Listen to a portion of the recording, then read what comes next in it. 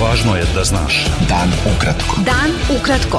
Važno je da znaš. Važno je da znaš. Podcast novinske agencije Beta. 23. marta sa vama Darko Čačić. Američki državni sekretar Antony Blinken izrazio je uverenje da bi primjena sporazuma o putu ka normalizaciji odnosa Kosova i Srbije otvorila vrata za priznanje kosovske nezavisnosti od 5 članica Evropske unije koje to nisu učinile. Nezavisnost Kosova nisu priznali Grčka, Španija, Rumunija, Slovačka i Kipar. Šef evropske diplomatije Josep Borrell izjavio je u Briselu da je Ohridski sporazum Kosova i Srbije celina koja mora da se sprovede i da je uzaludan svaki pokušaj da se on dovede u pitanje. Uoči dvodnevnog sastanka lidera članica Evropske unije, Borrell je rekao da će Unija pomno pratiti ko sprovodi, a ko ne sprovodi sporazum i dodao da obema stranama savetuje da ne upiru prst ni u koga, već da rade svoj posao. Poslanici 4 opozicione srpske stranke izrazili su protivljenje Evropskom planu za Kosovo i ocenili da je on ništavan. U pismu zvaničnicima Evropske unije i ambasadama država koje nisu priznale kosovsku nezavisnost. Pismo je potpisalo 28 poslanika Dveri, Zavetnika, Nove demokratske stranke Srbije i Pokreta obnove Kraljevine Srbije. Premijer Kosova Aljbin Kurti izjavio je u Prištini da se ne može postići bolji tekst sporazuma od onog koji je prošle nedelje u Ohridu dogovoren u dijalogu sa Srbijom. Na sednici Kosovske skupštine na kojoj je informisao poslanike o tom sporazumu, Kurti je rekao da je jasno da Kosovo neće biti opterećeno bilo kojom drugom strukturom vlasti i da zajednica opština sa srpskom većinom neće imati izvršna ovlašćenja.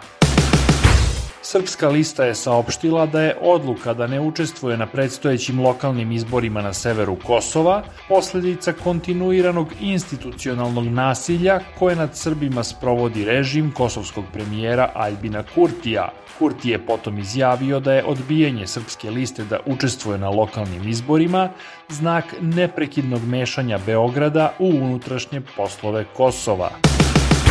Nezavisno pravosuđe i borba protiv korupcije ključni su za napredak Srbije, a naročito za članstvo u Evropskoj uniji, saopštila je ambasada Sjedinjenih Američkih Država u Beogradu posle sastanka ambasadora Kristofera Hilla sa 2 premeštene tužiteljke Beogradskog višeg javnog tužilaštva.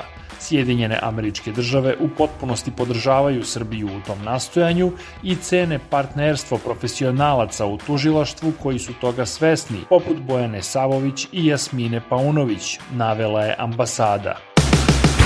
Upravnik Beogradskog pozorišta Boško Buha Igor Bojović izjavio je posle sastanka sa premijerkom Anom Brnabić da će taj teatar ostati na Trgu Republike.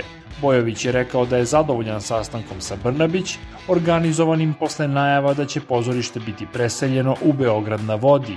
Brnabić je rekla da je postojao pokušaj da se obmane javnost i da nije bilo u planu premeštanje pozorišta, već da je bila ponuđena dodatna scena.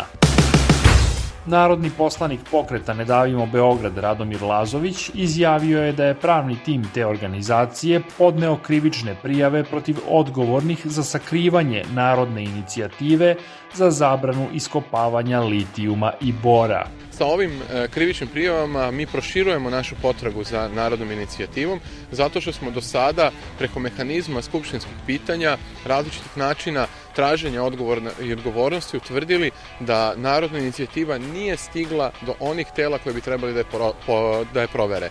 Dakle, ona sa skupštinske pisarnice nije poslata nadležnom ministarstvu, niti je poslata nadležnom odboru koji je trebalo u roku od 30 dana da je provere. Danas je tačno 309. dan od kad je inicijativa podneta, dakle 10 puta više vremena je prošlo. Beta. Dan ukratko. Budi u toku. Skupština Republike Srpske usvojila je nacrt zakona o izmenama krivičnog zakonika tog entiteta Bosne i Hercegovine, kojim se kleveta i uvreda ponovo definišu kao krivično delo.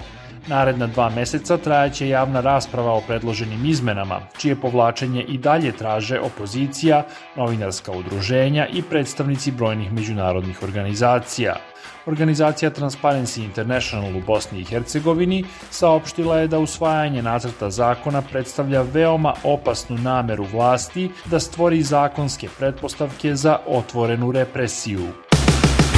Evropska unija osuđuje pretnju visokog predstavnika Rusije da će upotrebiti silu protiv Međunarodnog krivičnog suda i protiv Holandije, zemlje u kojoj se ta institucija nalazi, saopštio je šef evropske diplomatije Josep Borrell.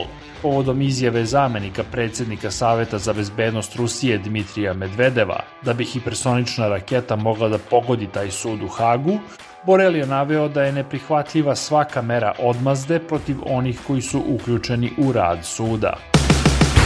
Troškovi potrebni za obnovu i oporavak u Ukrajini, koja je meta ruske invazije, porasli su na 383 milijarde evra, procenili su ukrajinska vlada, Svetska banka, Evropska komisija i Ujedinjene nacije.